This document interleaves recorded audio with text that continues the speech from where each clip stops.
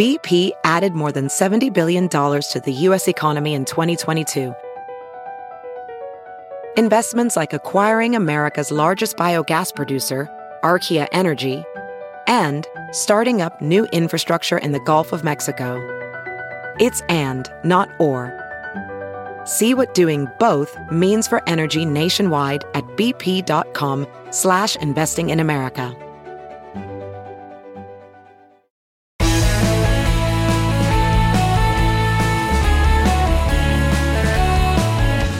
Hello, good friends. Welcome back to the Bill Press Pod, and welcome to this week's Reporters Roundtable, looking back at the big stories of the week with three top political reporters.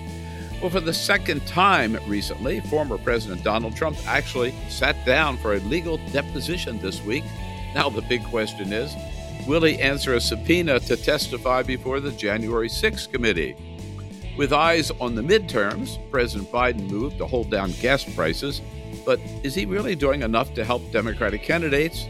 And what about Barack Obama or Bill Clinton or Hillary Clinton? Meanwhile, Kevin McCarthy promised that if Republicans recapture the House, there will be no more blank check for continued American support for Ukraine, a move that delighted Democrats and stunned his fellow Republicans. Is McCarthy undermining his own commitment to America? And in a rare show of a sense of humor, Mike Pence said he's not sure about supporting Donald Trump in 2024 because he might have someone better in mind. Well, lots to talk about. Let's dive right in with today's panel. Jeff Dufour, editor-in-chief, The National Journal. Hi, Jeff. Good morning. Emily Gooden, U.S. political reporter for the Daily Mail, and Melanie Mason, national political correspondent for the L.A. Times. Hi, Melanie. Hi, good to be here. Good to have you from the West Coast. And, we got to start here. Normally, we don't give a damn what happens across the pond, but you cannot escape this blockbuster move that happened this week in the U.K., with Prime Minister Liz Truss suddenly stepping down after, maybe 6 weeks in office, if that. Emily, you report for the Daily Mail. What the hell happened? What are your colleagues telling you? Oh, gosh, what a crazy mess. I mean, this story was just nuts. It was about the economy. Just like voters here in America say the economy is their number one concern, it's the same in England. And one curious thing I learned is that in England, most housing mortgages are adjustable rate mortgages. So when the markets in the UK took the big dive that they did, people immediately saw their house payments go up. And that just triggered a lot of it. So it's the economy, stupid, as we hear in a lot of elections. That's what people are worried about, what they're seeing come out of their pocketbooks. So, Jeff, I think what really surprised us, and I guess the people of the UK as well, is how fast it occurred. So here is the famous clip of Liz Truss one day, and then Liz Truss the next day. Mr. Speaker, I am a fighter and not a quitter. I am resigning as leader of the Conservative Party. Jeff, overnight, it almost makes you jealous, right? That they can get rid of one person and get somebody else in pretty fast. Yeah, I've got to, at this point, give a little shout out to the head of lettuce, which was all over Twitter yesterday. That someone had a head of lettuce that lasted in the fridge longer than Liz Truss's tenure. I'll give some credit to NBC's First Read this morning, who made a great point. They pointed out that neither the U.S. nor the UK, it seems, has really recovered from the turmoil of 2016 with Brexit and Trump sort of in a span of 6 months from one another. The conservatives over there obviously haven't been able to figure it out, leadership. And then Labor also hasn't been able to provide an answer, partly because of poor leadership in their own ranks. Keir Starmer might ascend at some point if the conservatives continue to weaken and can't find anybody to run the ship over there. But, leaders really do matter, especially at historical inflection points like this. And they're pulling from a really thin bench over there. And depending on what happens here in November, we'll have new leaders to test here, and we'll see if they're up to the task. Right. So there is a connection between what happened with Liz Truss and what's happening here with the economic debate about where the economy is heading. Larry Kudlow, of course, was CNBC for so long and then went into the Trump administration as a chief economic advisor. He was very, very happy with what Liz Truss was recommending, what proposing, and said, this is what we're going to do here if Republicans take over the House. Here is Larry Kudlow. The U.S. midterm elections cavalry arrived early in London. What do I mean by that? Well, the new British Prime Minister Liz Truss has laid out a terrific supply-side economic growth plan, which looks a lot like the basic thrust of Kevin McCarthy's Commitment to America plan. Let's start with Truss. She is slashing tax rates and deregulating energy. I just love it. So, Melanie, is this seeing what happened in the UK? Is this trickle-down tax cut theory, what Republicans ought to be trumpeting right now? Yeah, I don't know if this is their strongest selling point heading into the final 2 weeks of the election. I mean, look, I think that as much as I think Americans have been staring in awe over what's going on in the UK, I still think that understanding perhaps all of the specifics about what brought Truss down might be a little bit hard to translate into American politics. But I do think that what's interesting here is that Kudlow sounds like a Republican of yesteryear, right? I mean, this is supply side economics. This is really what have been the Republican tenets under Reagan, the conservative tenets under Thatcher. But this is not what the Republican Party really is anymore. And so I do wonder, of course, we are hearing McCarthy talk about tax cuts, but that is not really what their more populist leaning base is demanding. And so I think in addition to maybe that not being the most appealing pitch to maybe moderate or independent voters, I'm very curious if the base is really into this idea of slashing tax rates, particularly if you're looking at for the upper tiers. That kind of feels like a fairly sort of outdated Republican policy, given the thrust of the party these days. Yeah, it's been a long time waiting for the trickle to trickle down, right? maybe it doesn't sell anymore. Okay, back here at home, it did surprise a lot of observers that after trying to delay it, former President Trump had to give in this week and sit down for a deposition. We don't know what he said. Maybe he took the fifth the whole time in the case of Jean Carroll accusing him of rape in a Bloomingdale's dressing room many years ago. Emily, this is just one of several legal setbacks former president has had recently. What do you hear around the White House or from some of the Trump people that his legal troubles kind of compounding, and does he realize it? Well, they and the former president always portray Donald Trump as a victim. He's, a victim of a witch hunt, a victim of Joe Biden's Justice Department, a victim of whatever he can point to make sure something is not his fault. So that's the typical MO that they're still giving. But what I'm curious about, and as you mentioned, we don't know what was said in that deposition. It was behind closed doors, but it could come out if there is a criminal proceeding or if this goes to trial where she's suing him. So we could learn. And then, of course, timing is everything. Do we learn that next year as we're going into 2024? What is this going to mean for the next presidential election? So, but Jeff, when you look at it, I mean, so there is this case, which is, underway, right? There's a New York Attorney General's case where he also gave a deposition and took the fifth. Yes. There's sort of a dual investigation from the Justice Department. And one is the documents that he took to Mar-a-Lago, and the other is perhaps some criminal investigation related to his role in January 6th and the insurrection. I mean, that's a lot to deal with. Doesn't this all at one time just come crashing down? Or does he? Don't forget Georgia. Oh, Georgia. Sorry. Thank you. He's got the Georgia case, which some legal observers think that an indictment there could come even quicker than an indictment from the Justice Department.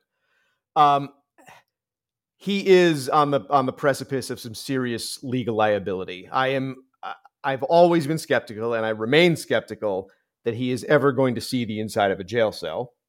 But I think he's looking at some serious financial penalties across a lot of these cases, fines, restitution, etc. And then the other one is we've got the Trump organization itself on trial in Manhattan coming up later this month, I think. Right. Right. I mean, we could probably go on all day and just think of additional cases in which he's implicated. But yes, and to Emily's point, you can only yell witch hunt so long. At some point, it's either all a witch hunt or the Occam's razor explanation is that he's involved in a lot of shady things, which ultimately now are starting to be investigated now that he's out of the White House. Some of these things even predate him going into the White House, so it's hard to call that a witch hunt. The E. Jean Carroll case, the accounting gimmicks in New York, that goes back to the 90s in some cases. So it's certainly not part of any great witch hunt to get him out of the White House. So, Melanie, and you look at the political landscape nationwide. Last week, we talked on the Roundtable a little bit about Paul Ryan saying that in 2024, nobody's going to be interested in Donald Trump as a presidential candidate anymore. This week, Jeb Bush said, by 2024, the Republican Party is really going to want somebody else. Are all these legal troubles kind of, taking away the allure of Donald Trump and the Republican Party? Do you see any kind of weakening of his stranglehold on the Republican Party base? I think that there's an element of that. I mean, I think when you're out and you're talking to Republican-based voters, it is particularly when we're talking about Florida Governor Ron DeSantis, it really is telling how often his name comes up as somebody who they see as kind of maybe the next iteration of this Trump movement that they started. So you hear a lot. I'm still a very big fan of Trump, but maybe we need some fresh blood, need somebody new. But I think so much of this really depends on the other Republican candidates in 2024. I mean, I think what we saw in 2016, and that's what a lot of these comments from Paul Ryan and Jeb Bush sort of sound like, quite frankly, is what we heard in advance of 2016 is, well, it's never going to get that far, right? At some point, somebody's going to step in and Republican voters are going to sort of kind of click back in and realize they want somebody who has experience in government or what have you. But there was never really a coordinated or really strong effort by his opponents to try and block him from getting the nomination. They always thought that somebody else was going to do it. And I think that that's now going to be key going into 2024. Does somebody like DeSantis really mount a serious opposition run to Trump and try and peel away these voters? Or for fear of alienating these people who are still fans of Trump, do they kind of go with the kid gloves and sort of, step back and maybe wait to see if he implodes? I think that the wait to see if he implodes tack has been going on for about 5 or 6 years now. And at least when we're talking about Republican base voters, to get him through a primary, that still has not fully been the case. It really is going to depend on some of these other opponents to actually present a real challenge. And I still think we're waiting to see if that's what DeSantis and others decide to do. Well, of course, thanks, Melanie. Of course, Trump is not on the ballot this time, but a lot of echoes of Donald Trump are being heard. I saw yesterday that there are some 43 election deniers, Republicans who deny that President Biden is a legitimate president of the United States, that are running this for governor, for attorney general, or for secretary of state, offices that would have a lot to do with how the elections are run in 2024. When you look across the political landscape, Jeff, some of these candidates have a good chance of winning. What does that mean? They do. The Washington Post crunched all the numbers on this, and they came up with the number of 291 candidates in all House, Senate, and key statewide offices. It depends how you define key statewide offices to get to that number. But they either deny the election results or question the election results. And I think that's really the key point here is that even if you don't outright deny them, you can't accept them and be accepted into the Republican Party fold in a lot of areas around the country. You at least have to give some lip service to the idea that something may not have been above board here. And And I just, it brings me to Major Garrett's new book. I interviewed him about his new book a couple weeks ago. And he and his co-author pointed out that not only was the election above board, but it was probably the cleanest, most verifiable election that we've ever had in the country's history, in terms of paper trail, in terms of audits, in terms of lawsuits before, lawsuits after, all of which have determined that things are on the up and up. But that obviously doesn't satisfy the Republican base, 2/3 of which is still in the throes of denialism in one way, shape, or form. It's become sort of a marker that you're in the club. Whether or not you actually believe it, you have to say that you believe it so that you're recognized as being on the in. And by the way, for a quick program note, Jeff, you got to him first, but Major Garrett is our next guest on our podcast next Tuesday. He's an excellent guest. I'm glad you've got Major Garrett and Dave Becker, his co-author, with their book, The Big Truth, which they present as the way to combat the big lie, if you will. But Emily, let's take the Secretary of State, man running for Secretary of State, his name escapes me right now, in Nevada, for example. He said that he would not certify the results of he would not have certified the results of the 2020 election, which means, right, if elected, he might not certify the results of 2024 either if he didn't like them. Yeah, that's a great point. And this is something Democrats are going to have to put into their calculus as they're preparing for 2024, not just raising money to campaign, but to raise money for lawsuits. And it's common now, especially after Bush Gore in Florida in 2020, for both parties to dispatch lawyers in the capitals of states where they think it's going to be close, and to be prepared to call for a recount, to be prepared to take the legal action necessary to confirm a race. But this is going to be even bigger in 2024. They're going to have a huge networks of lawyers in the ground in several states, just ready to counteract all of this that we're hearing and seeing. Right. Final question on the Republican side, and we'll take a quick break later and get to the Democratic side of the question here of the midterms. So, Melanie, Kevin McCarthy this week had several things he said that we're going to do if we take over the House, get back the House in 2022. We're going to take a quick no more blank check for Iraq. We're going Ukraine. I'm sorry. We're going to have a nationwide ban on abortion. We're going to not necessarily increase the debt ceiling. We're going to make sure there's some serious cuts to programs like maybe Social Security and Medicare before we would increase the debt ceiling. And, of course, we're going to investigate the hell out of Hunter Biden. Melanie, this doesn't jibe with the commitment to America that Kevin McCarthy released about a month ago. What's going on?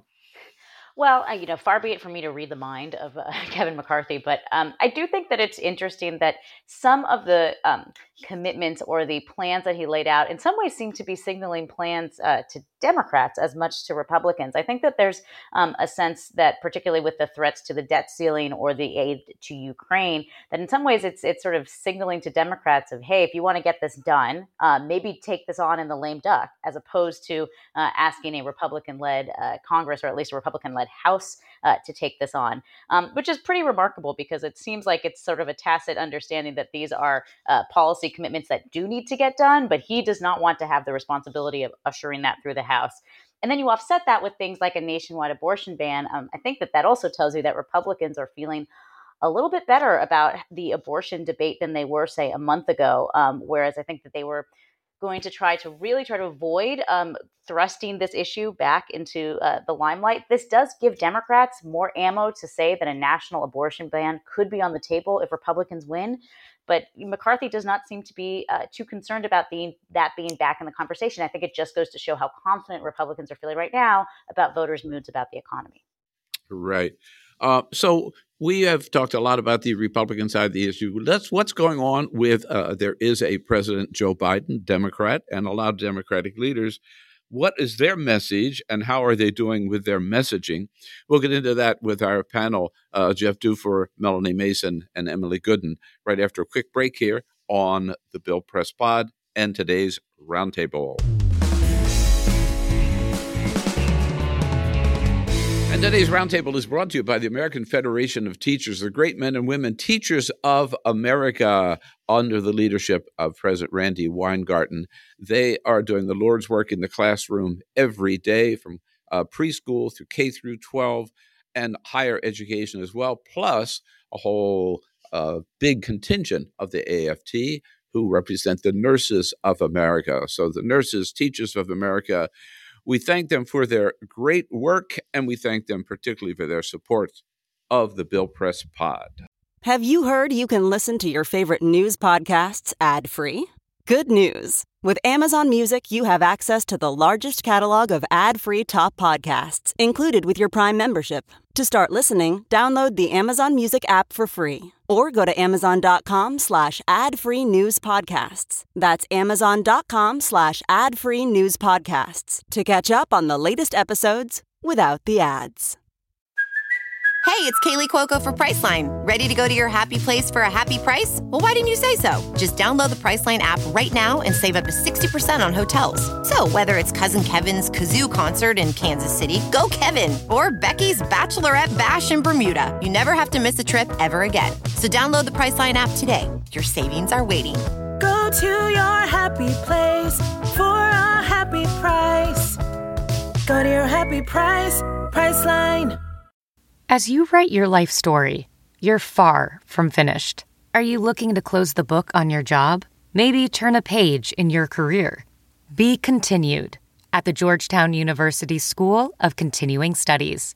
Our professional master's degrees and certificates are designed to meet you where you are and take you where you want to go. At Georgetown SCS, the learning never stops, and neither do you. Write your next chapter. Be continued at scs.georgetown.edu/podcast.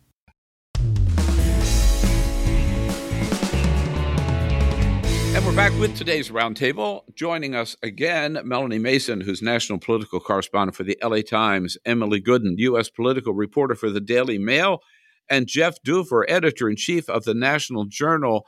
Oh, they thought they had this problem resolved, and all of a sudden, Saudi Arabia cuts production, and it looks like gas prices are going to creep up again. Jeff Dufour, this is the last thing Joe Biden wanted to see, but what can he do about it? Nothing.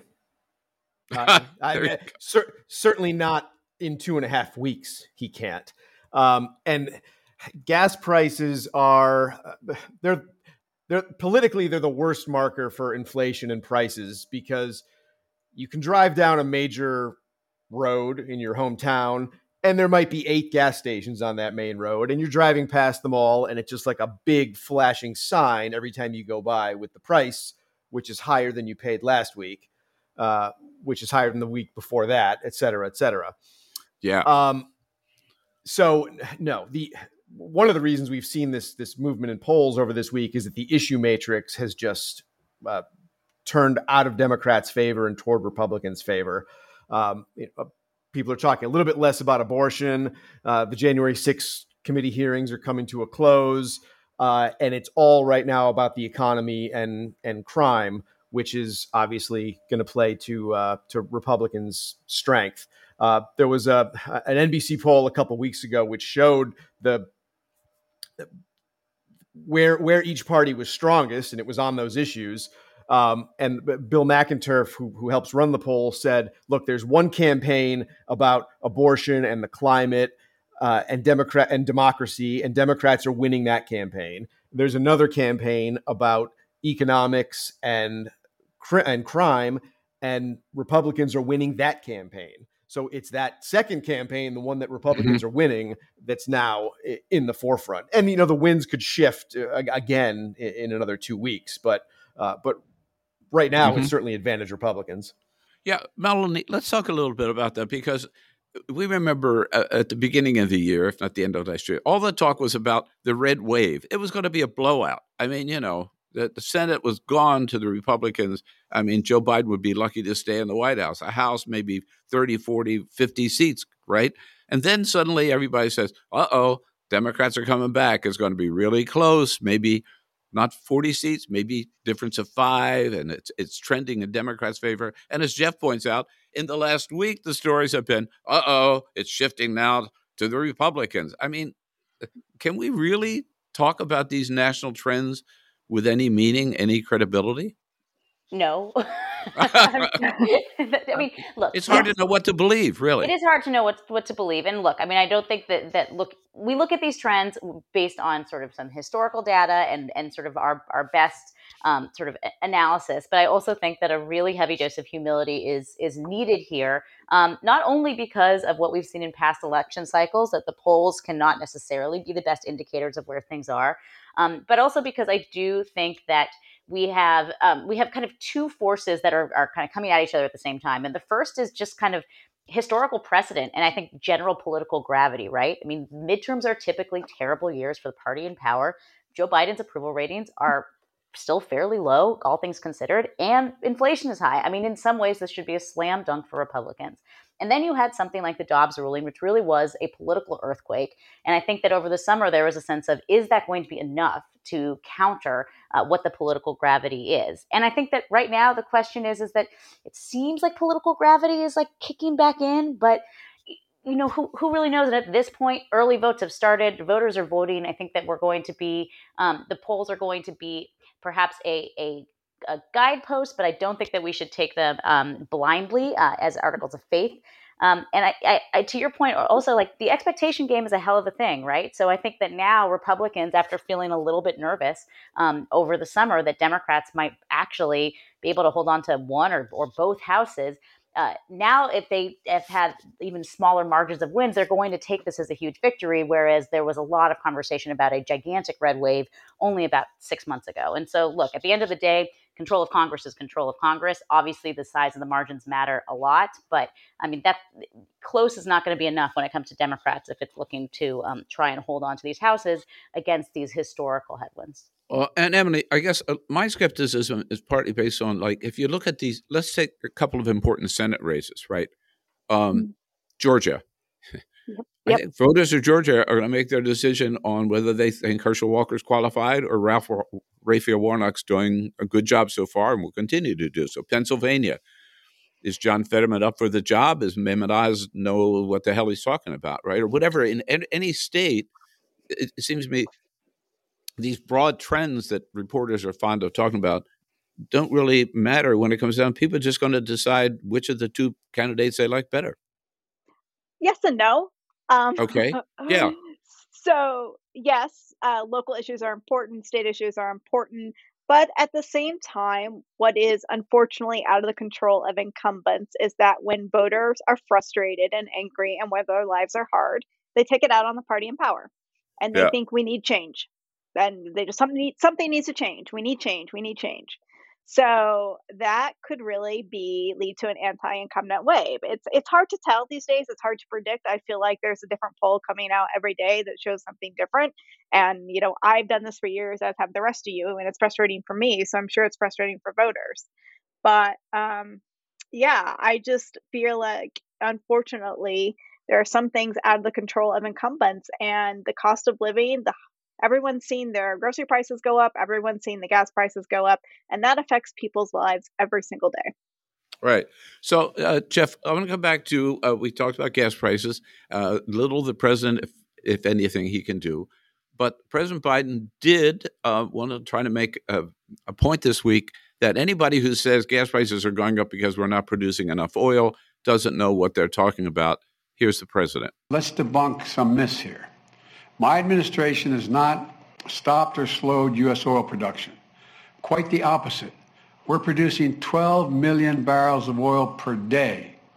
And by the end of this year, we will be producing 1 million barrels a day, more than the day in which I took office. In fact, we're on track for record oil production in 2023.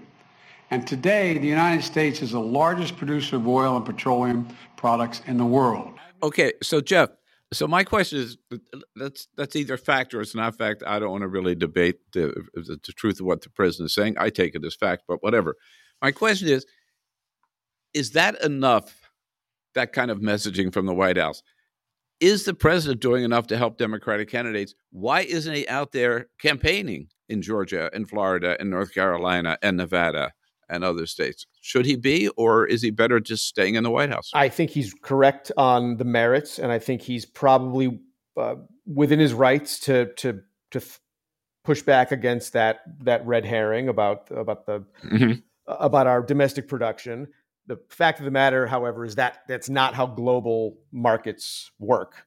The price of oil is determined on a global scale by all the factors coming into the global market. On the broader point, I think he's probably better off doing what he's been doing, which has been very judicious appearances around the country.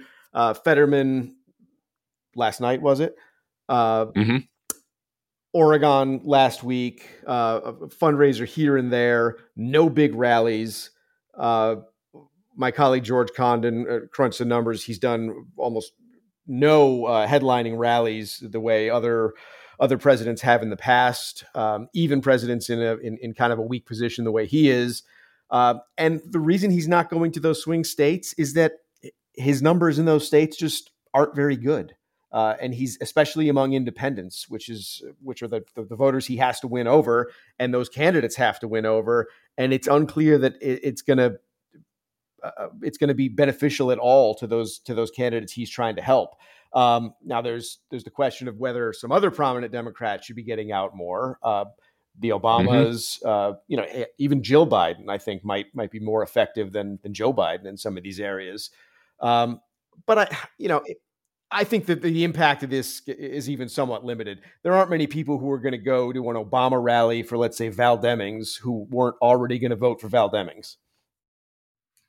That's an interesting question about, for example, you could apply the same question to the rallies that Donald Trump is holding, right? Yes. Is there anybody beyond his base who's impacted by them? But Melanie, Jeff raises a point.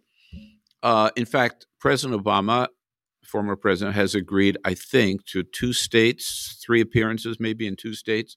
Michelle Obama is doing no political rallies at all, to my knowledge. She's selling a new book.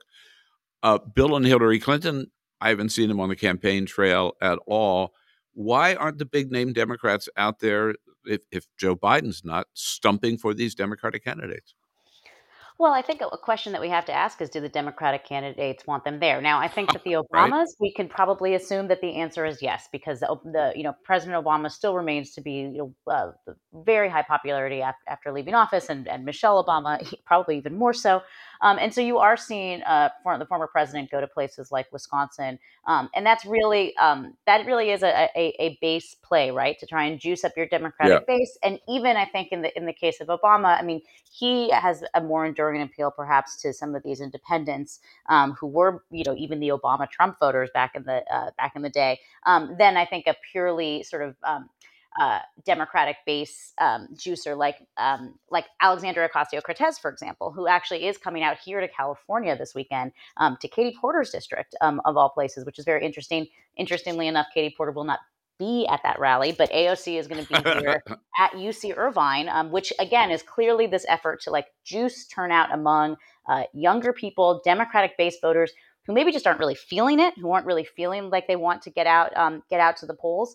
I think that with in terms of the Clintons, the Clintons have a lot of baggage. I think that they are a big draw among the Democratic base. Hillary Clinton also was actually out here in California for an event for Proposition 1, which is our ballot initiative to enshrine abortion rights into California's state constitution. So there are some of these kind of targeted events that we are seeing, but you're right, they are not blanketing the country, kind of going across country. And part of me also wonders if they did that, would that only call more attention to the fact that the president himself, Joe Biden, isn't doing that? So I wonder if maybe these more targeted, more sort of deliberate choices, picking and choosing what their audiences are, might actually be doing the White House a little bit of a favor.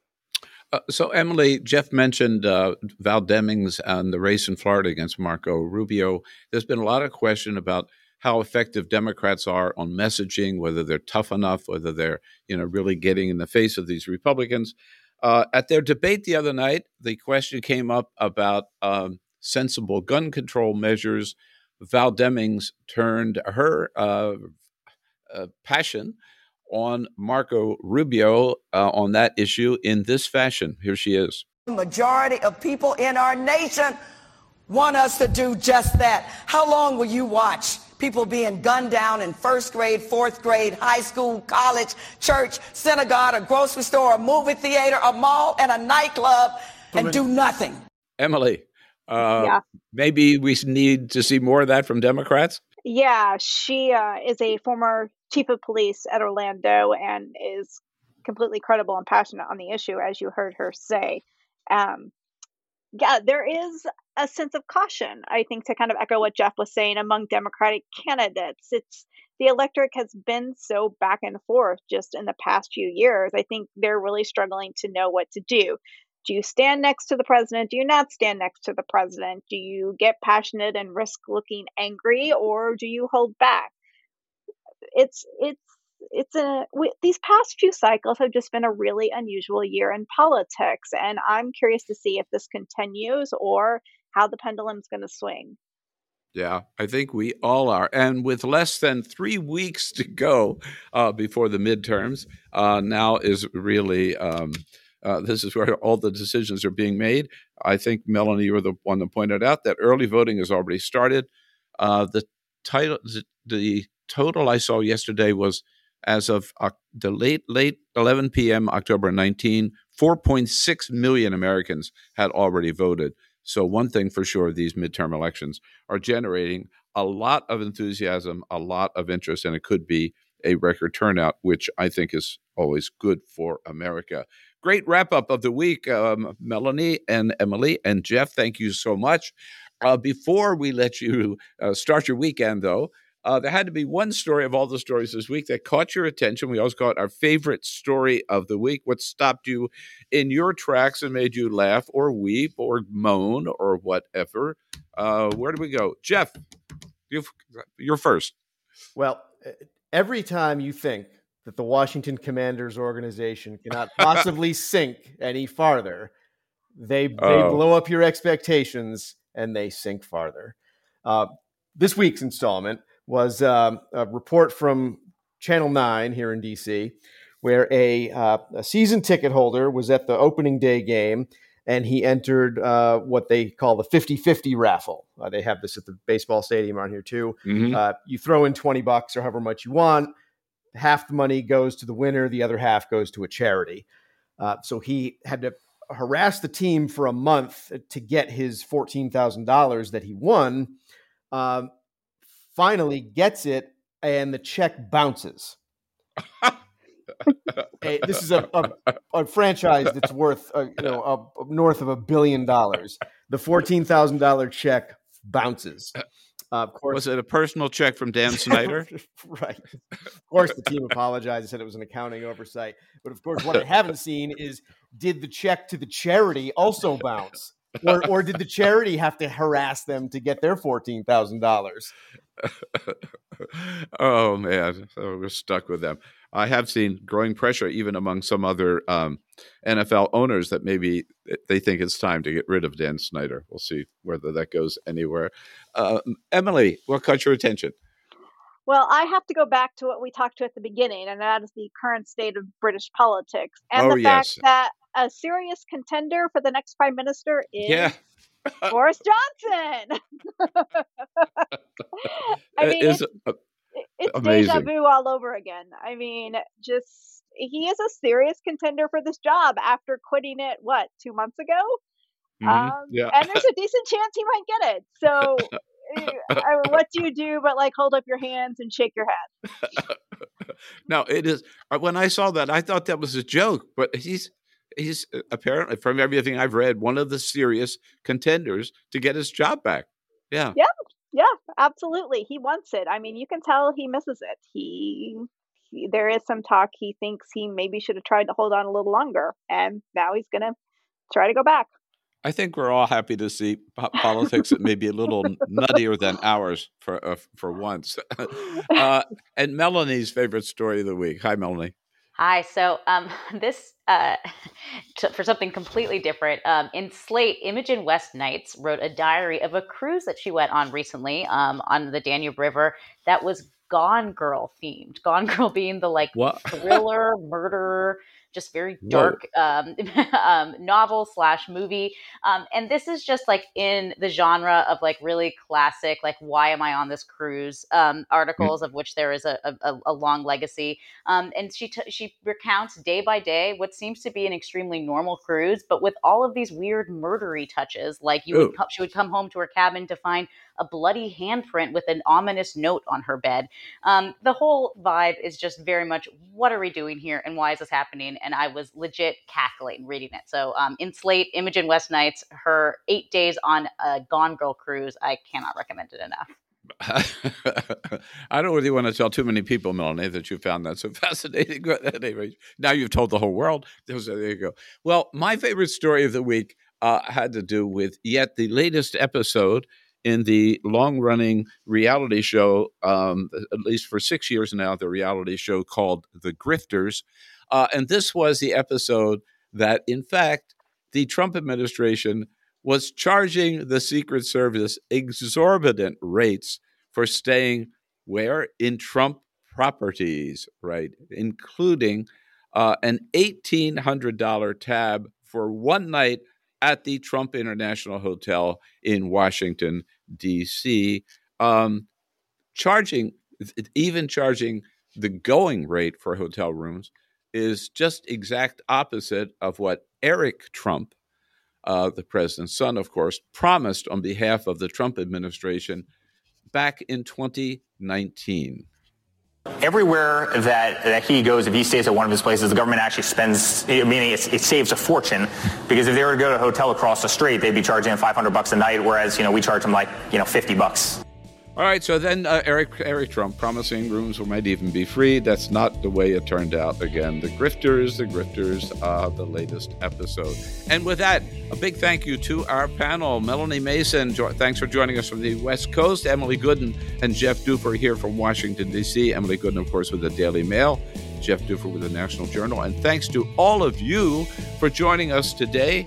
We will be back on Tuesday, as you mentioned earlier, the next podcast with Major Garrett from CBS News and Dave Becker, his co-author of their new book, The Big Truth, How to Combat the Big Lie, and that is having confidence in our election system and telling the big truth. That's up next Tuesday on the Bill Press Pod. In the meantime, have a great weekend, everybody. We'll see you next week.